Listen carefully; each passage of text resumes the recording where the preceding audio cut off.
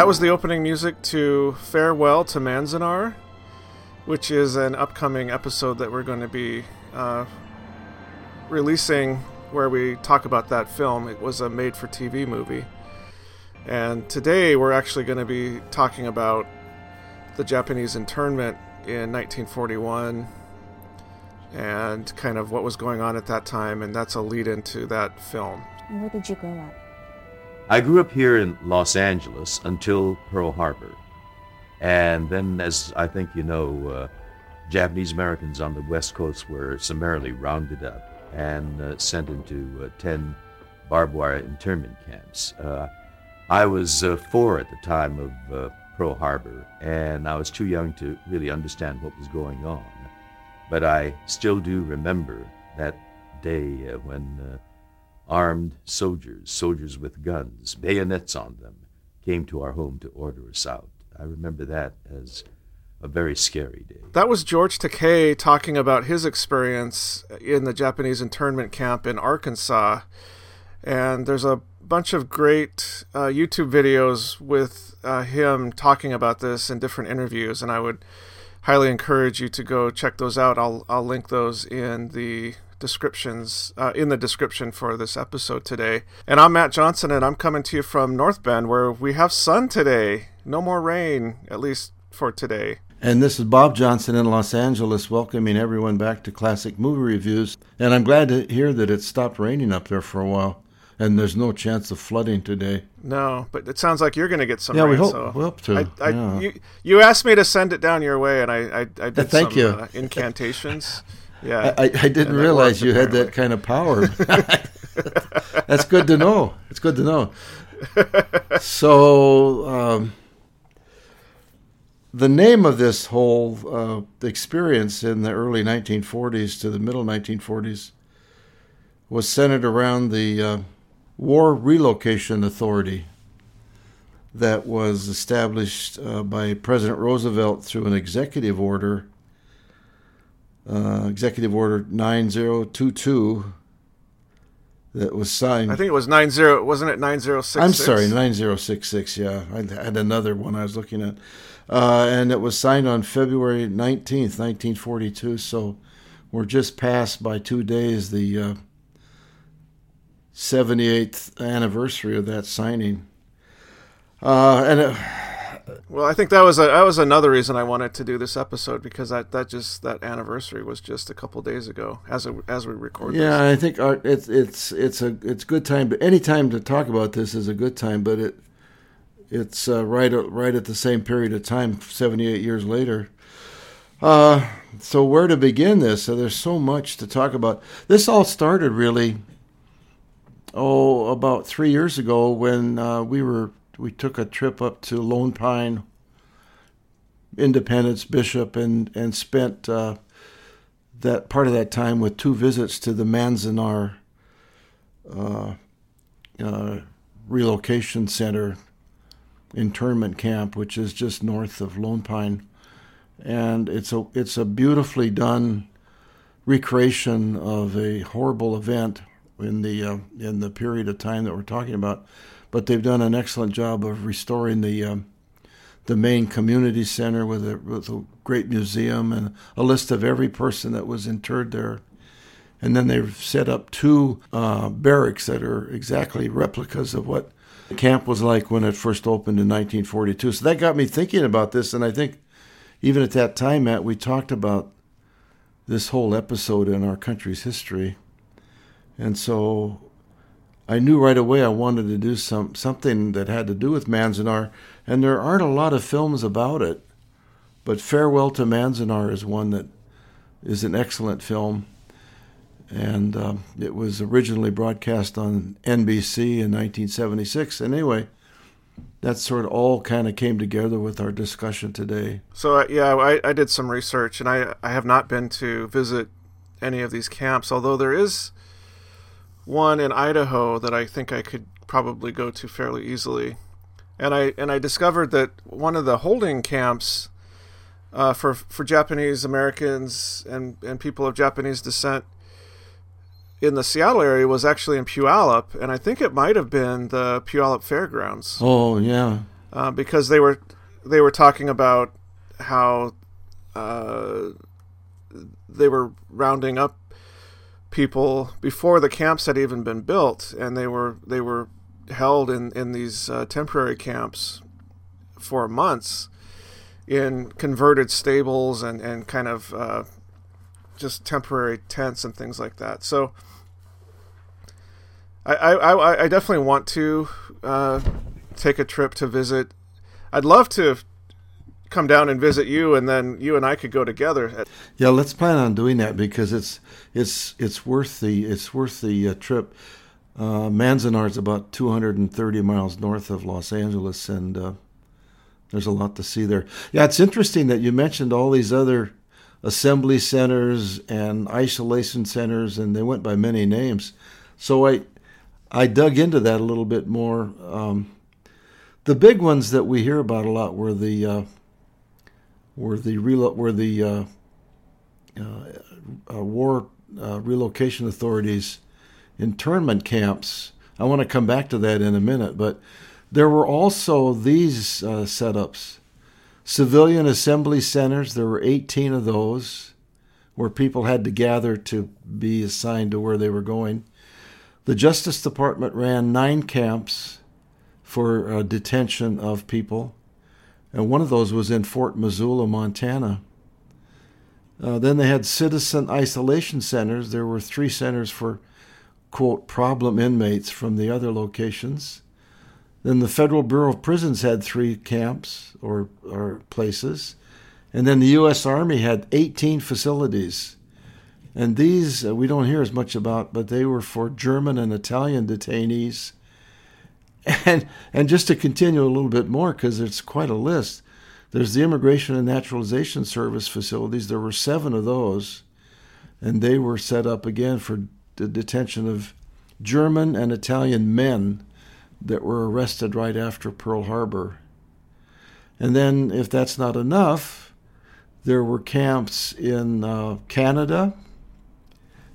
In Canada, they had 21,000 detainees, and they had camps set up in Peru, Brazil, Chile, Argentina, and Mexico. And then in Hawaii, 1/3 of the population in 1941 was Japanese. And so they took 1,500, quote, suspects and sent them to the U.S. camps. So it was a larger scale, and the camps were located along the west a lot, but also in Ohio, Arkansas, and even on Ellis Island in New York City. Yeah, I read there was 120,000 people that were rounded up as part of the Japanese relocation, and I think it bears just pausing for a moment and recognizing that many, if not most, of these people that were rounded up were American citizens. They were either naturalized or born in America. Well, I'm glad you asked. I'm glad you brought that up because I have that statistic as well. I really got into this. 62% of the people that were detained were U.S. citizens. And the remainder were, for the most part, first-generation Japanese immigrants who were not eligible for citizenship. Remember in Farewell to Manzanar, the father talked about how he left Japan and he wasn't able to become a citizen in the United States because of the laws.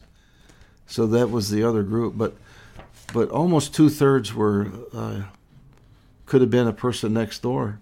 And I think what also brings it home to me is we have a relative that might have experienced this firsthand, without mentioning any names. Yeah.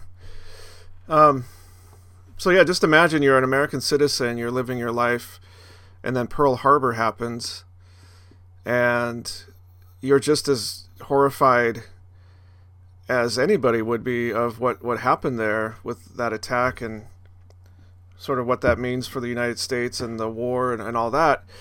And then what I was reading was that a lot of folks, men, went to their local I don't know, army, like recruitment office, and they wanted to sign up to fight in the war, and they were summarily rejected. They were enemies of the state, even though they were American. There was like a form that the 4C or something like that. But yeah, I was just contemplating the horror of sort of this realization that must have dawned on people as Japanese people of Japanese descent as they were realizing what was happening. Yeah, I thought again, we're not really delving into the movie today, but I thought they did an excellent job in the movie Farewell to Manzanar in kind of showing what happened when this all took place. You had like just a couple of days to get whatever you could carry together, and then you had to go to one of these civilian assembly centers and wait to be assigned to a camp or a location. I know I was texting you the night I watched that film. It was just overwhelming to me emotionally how that affected people.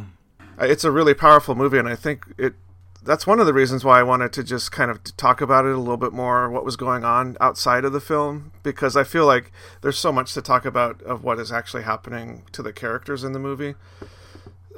This would be a good way to set the stage for that discussion. What really struck me was, having been to Manzanar on 2 occasions and spent a lot of time there, how closely those scenes in the movie of them in the camp barracks looked exactly like the ones that they've reconstructed.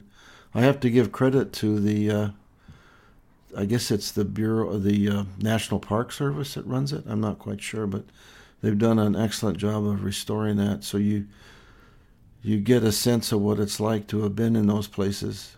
I would like to see this film that was on NBC brought back and shown maybe to a wider audience. When the film was made, they did show it in 8,500 elementary schools and I think 1,500 high schools as a part of a course on what had happened during that time. And much like, the years go by and with the Holocaust and even today the terror that goes on in these kinds of situations, people, I think, generally, as time goes by, it gets kind of lost in the fog of history. But it sure came back to me. Yeah, I think I know that my kids were taught about this in school, so I know that it's still a thing that people, at least in the school district that my kids went to, are taught or aware of. I think that it's such an important event and in the history of the United States, and certainly not the last, unfortunately, or the first where this has happened. But there's such people that experience this are still alive and can still talk about it, like George Takei. There's so much information, like you can go visit the camps. I think that it's something that maybe people should be more aware of. I wish that more people were more aware of it. I have noticed at least that there's been a lot of discussion about it this week because it is the anniversary. And it's nice to see people talking about it. But I could see, there was the movie Snow Falling on Cedars that was based on a book. And that came out in the late 90s or early 2000s. But that was about leading these events leading up to the Japanese internment in the Seattle area specifically.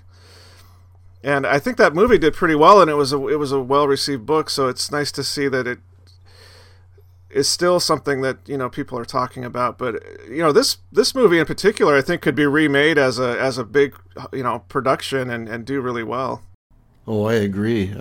Even if they took this film and restored it or updated it digitally, it would be powerful to see.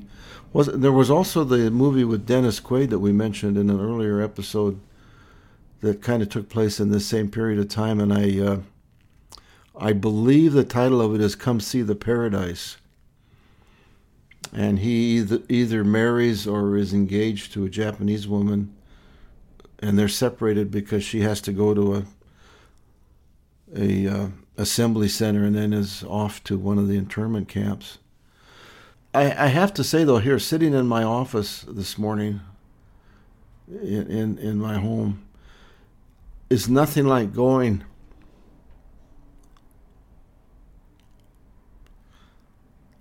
sorry.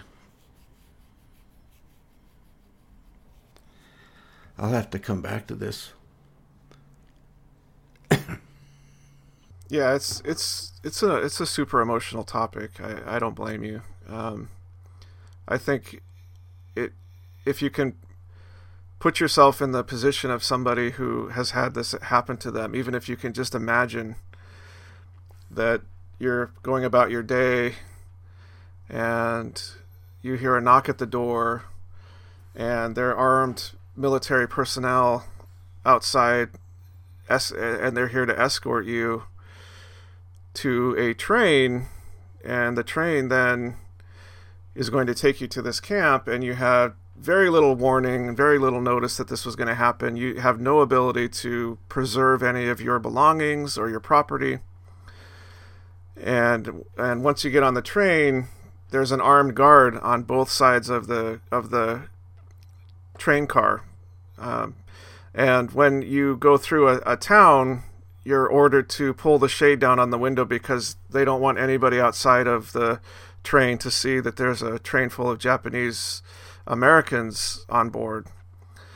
And then you arrive at your destination at one of these camps, and you get out, and you're just, a lot of these camps have been described as like a hellscape, just like the worst possible kind of living conditions you can imagine in some of the most desolate areas in the country.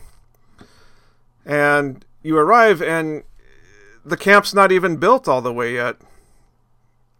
And so you're going to be charged now with building your prison, essentially, which is what happened. They weren't completely done when they arrived, and they had to work on finishing them out. It's tough. I've kind of gathered myself here. What I was trying to say earlier is there's nothing like stepping out of your car at Manzanar. The last time we were there, it was March of 2016. It's cold, it's windy, it's isolated, it's barren.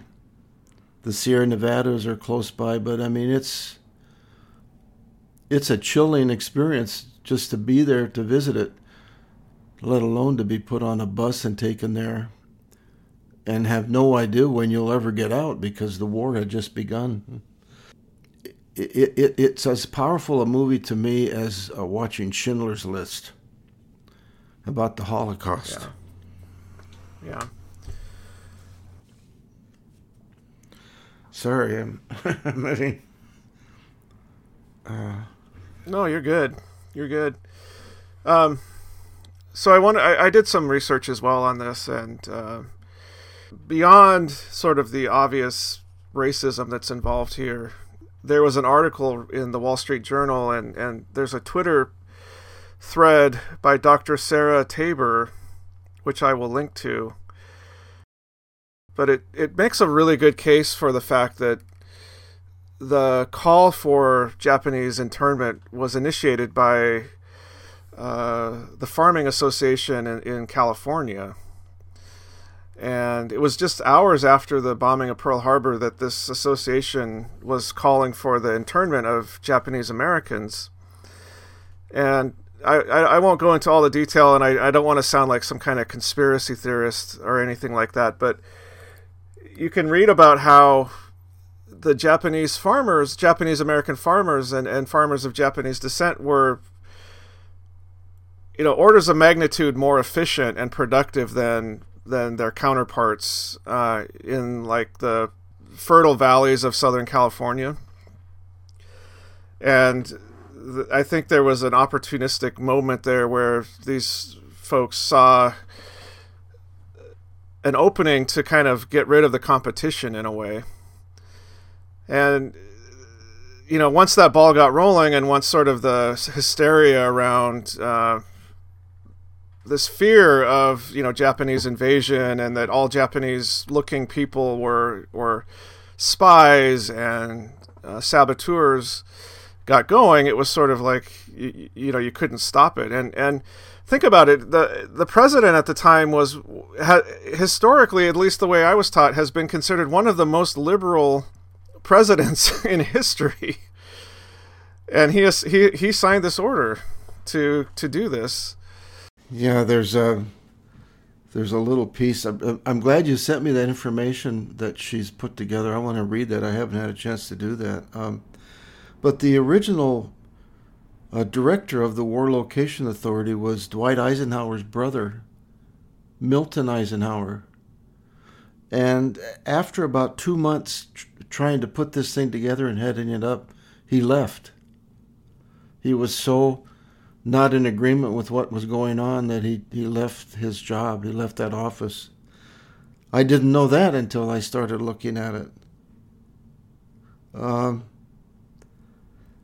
then it brings me back to my growing up in the Rocky Mountains and the history of our country in relation to Native Americans or First Peoples. And I would love to see a film about that is as well done as Farewell to Manzanar or Schindler's List, about the history you have there. I think that would be very good for our country to do that. Gosh, I know I've seen some movies that I thought did a good job of portraying that, and now I'm struggling to think of what they are, but that would be, I think we should definitely do some research around that and see if we can find a couple, because that's another dark and I would say ongoing dark chapter in our country's history. Yeah, and for me more so because where I grew up in central Montana, it's not that far from one of the reservations. But back to our theme for today, I did a little research on Manzanar. It was originally a town. I had no idea it was it, because when you go there and see where it is, you think, what could possibly be here that would attract someone? It's just so barren. But it was a town for only 19 years. So from was it like mining? It must have been mining or something. From 1910 to 1929, it was probably a farming community. But then the Los Angeles Department of Water and Power bought up the water rights and the land, and people were relocated. That's a whole different story. That's alluded to in the film Chinatown. They kind of skirt that issue in Chinatown. Yeah, that's right. We're uncovering layers of film opportunities here. Well, and I still am boggled. Like, it boggles my mind, just on a side note related to water and Los Angeles, that there's a pipeline that runs from the Columbia River all the way down to Los Angeles that carries water. Really? From the wow. Well, Manzanar is in the Owens Valley, just like I say, north of Lone Pine. It was originally a kind of an area where First Peoples or Native Americans would move to and move in and out of, kind of as the weather changed and their needs changed before World War II. And it's now a well-done National Historic Site. And if you can't make it there, if you look it up on the website, on the internet, you'll see a lot of background that's really helpful. It's just heart-wrenching for me to talk about it. I think this topic is so much more powerful because you have been there, and it's sort of like going and I would equate it to like when I went to Germany and after my first year of university and went to see the concentration camp that was outside of Munich, and how powerful that was, and what a incredible imprint that left on me at a fairly young age, and just it just makes it so much more real than just reading something on the internet or watching a YouTube video or a movie, Yeah, physically walking around Manzanar, both in the big building with the museum and the history, and then out across these boardwalks, I think, to the reconstructed sites, and it's windy and it's cold. And I'm only going to be there for an hour or two, not 3 years. Again, which the film, I thought, did an excellent job of portraying the isolation and the severity of what they had to go through. There was as I was doing some research, I found a home, well, it's not video, film camera. Somebody smuggled in a film camera to one of the concentration one of the internment camps. I don't know. I guess there's a difference. To me, it's like barely a difference between those two terms. But there's about 2.5 minutes of film footage of what it was like inside the camp that this Japanese American person had taken. And it's again one of those things that's kind of like watching a movie that's about it and then watching some actual footage from the time. It's even more real and powerful to see real people and their expressions on their face and what they were going through that little 2-minute clip. One of the things they did in the movie was they talked about the man that brought his camera into Manzanar, and he made all kinds of photographs. Mm-hmm. Those photographs are at the museum at Manzanar. Cool. Okay. And one of my favorite local programs here in Los Angeles is one that Huell Hauser does. He did thousands of these half-hour and 1-hour programs about California. He spent an hour on one of his programs going to Manzanar, and he actually had someone there with that camera, and they were using it to make some photographs. I can't remember now if in the museum at Manzanar, I don't know if they run that video or not. They do have some videos of, later in the camp life, like in 43 and 44, they had programs and that sort of thing, and I watched that. I may very well have watched that 2.5 minutes. So there was a Supreme Court decision in 1944 basically saying that these camps were illegal and that they were based off of, racist policies. But am I correct in understanding that people weren't released from the camps until after the end of the war, or were they released before the end of the war? Do you know? Well, my knowledge of it is not extensive, but there were people that left before the end of the war. The controls and the imprisonment nature of it was loosened up, and people were allowed to make changes, but it was very specifically drawn out that way in terms of what they could do. And then young men could join the military and serve in the military, and they were allowed to leave the camp. So I think what actually happened, and it's not clear in the film because they tried to cover a lot in 2 hours, I think they disassembled them over a period of a year or a year and a half in various ways. From what I could tell, it didn't just all happen at one time. It was kind of a process. Yeah, that's my understanding. And again, they have a nice auditorium at the museum, and they have a film about all of this, and I believe they sort of phased it out. On a stronger note, in the late 1980s, President Reagan signed a bill that was passed that formally apologized to the people that were there, and they were paid a reparation at that time. And I think, correct me if I'm wrong, but I think this just yesterday here in California, in Sacramento, the legislature was going to consider a formal apology from the state of California, probably along the lines of the one that was done in 1988 or 1989. I do not know the outcome of that, because I don't know if that was up for a vote or was just in the hearing process. So it continues to unfold, much as it does with the Holocaust and some of the other genocides that have occurred around the world over decades and centuries. I just did a search. The California lawmakers on Thursday unanimously passed a resolution formally apologizing for its role in sending 120,000 Japanese Americans to internment camps during World War II. So they unanimously passed that. Our podcast is timely. It makes me wonder if other states have done the same thing. I do want to mention that Colorado, during this whole time, the governor of Colorado said there'll be no way that I allow Japanese American citizens in Colorado to be taken to internment camps. And I don't know the outcome of that, but I don't believe people were relocated out of Colorado. Now, as a result of this gentleman lost the next election because it was not a popular move at the time. But it was, good for him for standing up and doing the right thing. Yeah, because I did some. It's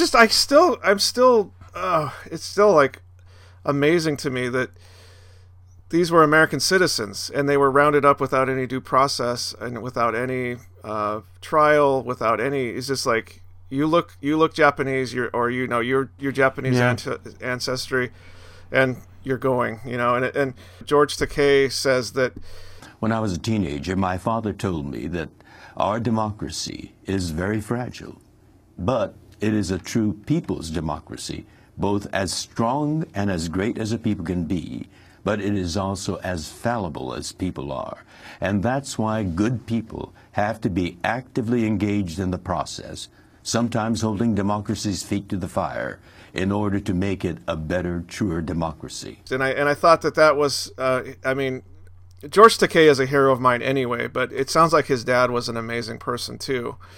And I love the optimism and sort of the perseverance that statement embodies. Yeah, no kidding. And there was some of that came through in the film. Oh, definitely. That was hopeful. What's hard for me to digest, if you will, is that this happened in my lifetime.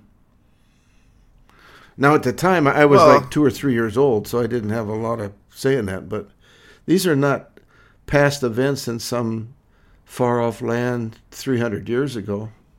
These are right down the street. I don't want to go too far down this road, but I firmly believe that it could happen again. Like, I really do think that under the right circumstances, it could happen again. And we have to stay vigilant and we have to stay involved, because you look at the xenophobia in politics right now and what really sort of drove our current president to gain the ascendancy that he has. It really was around this idea of closing the border and the southern border and this fear of immigration and continues to be a real strong and powerful talking point. And I think that there's that possibility of something like this happening again. And so, I just think that it's important that we keep talking about this. It's important that we do have these discussions and do this research and think about it, because we don't want this to happen again. At least I sure as hell don't. Yeah, I agree with you. I think the thing, too, that surprised me is when I read about this in more detail, how other countries along the coast were involved in the same thing, from Canada all the way down to Chile. And the one that got to me the most was Brazil and Argentina. They're not even on this side of the continent. They're on the Atlantic. Yeah. But the other thing I want to mention is we shouldn't forget that there were several thousand Germans and Italians that were also put into different kinds and different levels, not this kind of level, but into detention and being detained. Yeah. So, and I think if you look around the world, it's been a lot of different places: Cambodia, Africa. So you're right on that we need to be aware and vigilant to this, because it could happen just about anywhere. I have one more thing that I kind of rang a bell for me, and I did a little bit more research on this, but I'm a huge Star Wars fan, and as anybody who's a huge Star Wars fan knows a lot of the characteristics of the Jedi are sort of based off of like samurai mythology, or even in some ways maybe historical samurai fact. But in the prequel, the third prequel, Revenge of the Sith, Emperor Palpatine issues Executive Order 66, which is an executive order to basically have his army kill all of the Jedi. And I realized that the Executive Order 9066, which was the executive order to intern the Japanese, ended with the digit 66. And so there's quite a bit of fan theory that Executive Order 66 in the prequels is a direct callback to that Executive Order 9066, and especially given the amount of influence that Japanese culture had on Star Wars in the early years. So I think George Lucas, I think that was on his mind as he was writing the prequels, and the prequels are so heavy into what does it mean to have a democracy, how do we stay involved, and how can democracy slip over into dictatorship or oligarchy. And there's a great line, in order to ensure the security and continuing stability, the Republic will be reorganized into the First Galactic Empire for a safe and secure society.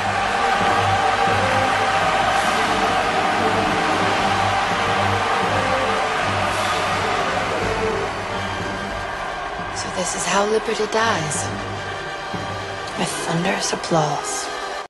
I think about that in terms of what is going on in modern American politics. So anyway, I don't know. I not to make light of it, but I think that, again, it's just something that we need to keep in our minds, and we need to stay engaged and stay active.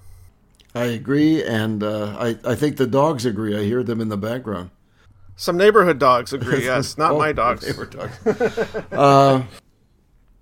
I think I've covered everything. Our next podcast will be the actual Farewell to Manzanar movie. Yes. Yep. And so that'll be coming. So that's what's up next. So excellent. But what's going to be published next? This will be published, and then CoverGirl will be published, and then Farewell to Manzanar. Unless we come up with another bonus episode for our patrons, because one of the things that I noticed is next week there's a new Universal Studios movie coming out, The Invisible Man. You sent me that link. That looked great. And I thought that it might be fun to see that in the theater, and then do a bonus episode in between here on the original Claude Rains Invisible Man, which is one of my favorite all-time movies. You know, it's funny when you sent me that text on the new movie coming out, the first thing I thought of was Claude Rains in The Invisible Man from 1933. So we could kind of do a podcast of the two films. Bookend. The thing that fascinates me about that story of the Claude Rains original one is what was going on in his life before he ends up at that little inn, you know? Yeah. and I think, I wonder if the new movie doesn't just cover some of that ground a little bit to kind of say, in a modern retelling, a sort of like, here's how he went kind of crazy, you know, like leading up to what happens in that earlier film. But anyway, I don't know. I haven't seen the new one yet. I like that. I'll make sure to watch it, go to it, and then we can bookend our podcast with almost 90 years between the first Invisible Man and that one. All right. Well, that was I don't know. That might have been one of our more emotional episodes, but I think for a good reason. So thanks for sharing what it was like to be there, Dad. I really, really do appreciate that you are willing to do that. Very emotional. Yeah, totally. Yeah. Thank you. Well, okay. So that was our discussion of some of the events going on in real life that surround the film Farewell to Manzanar, and how they may relate to things going on today. And we'll be back next week with our review of CoverGirl, and then after that we'll see if we're going to do this Invisible Man thing. So, coming to you from North Bend, it's Matt Johnson. And Bob Johnson in Los Angeles, wishing everybody happy movie watching.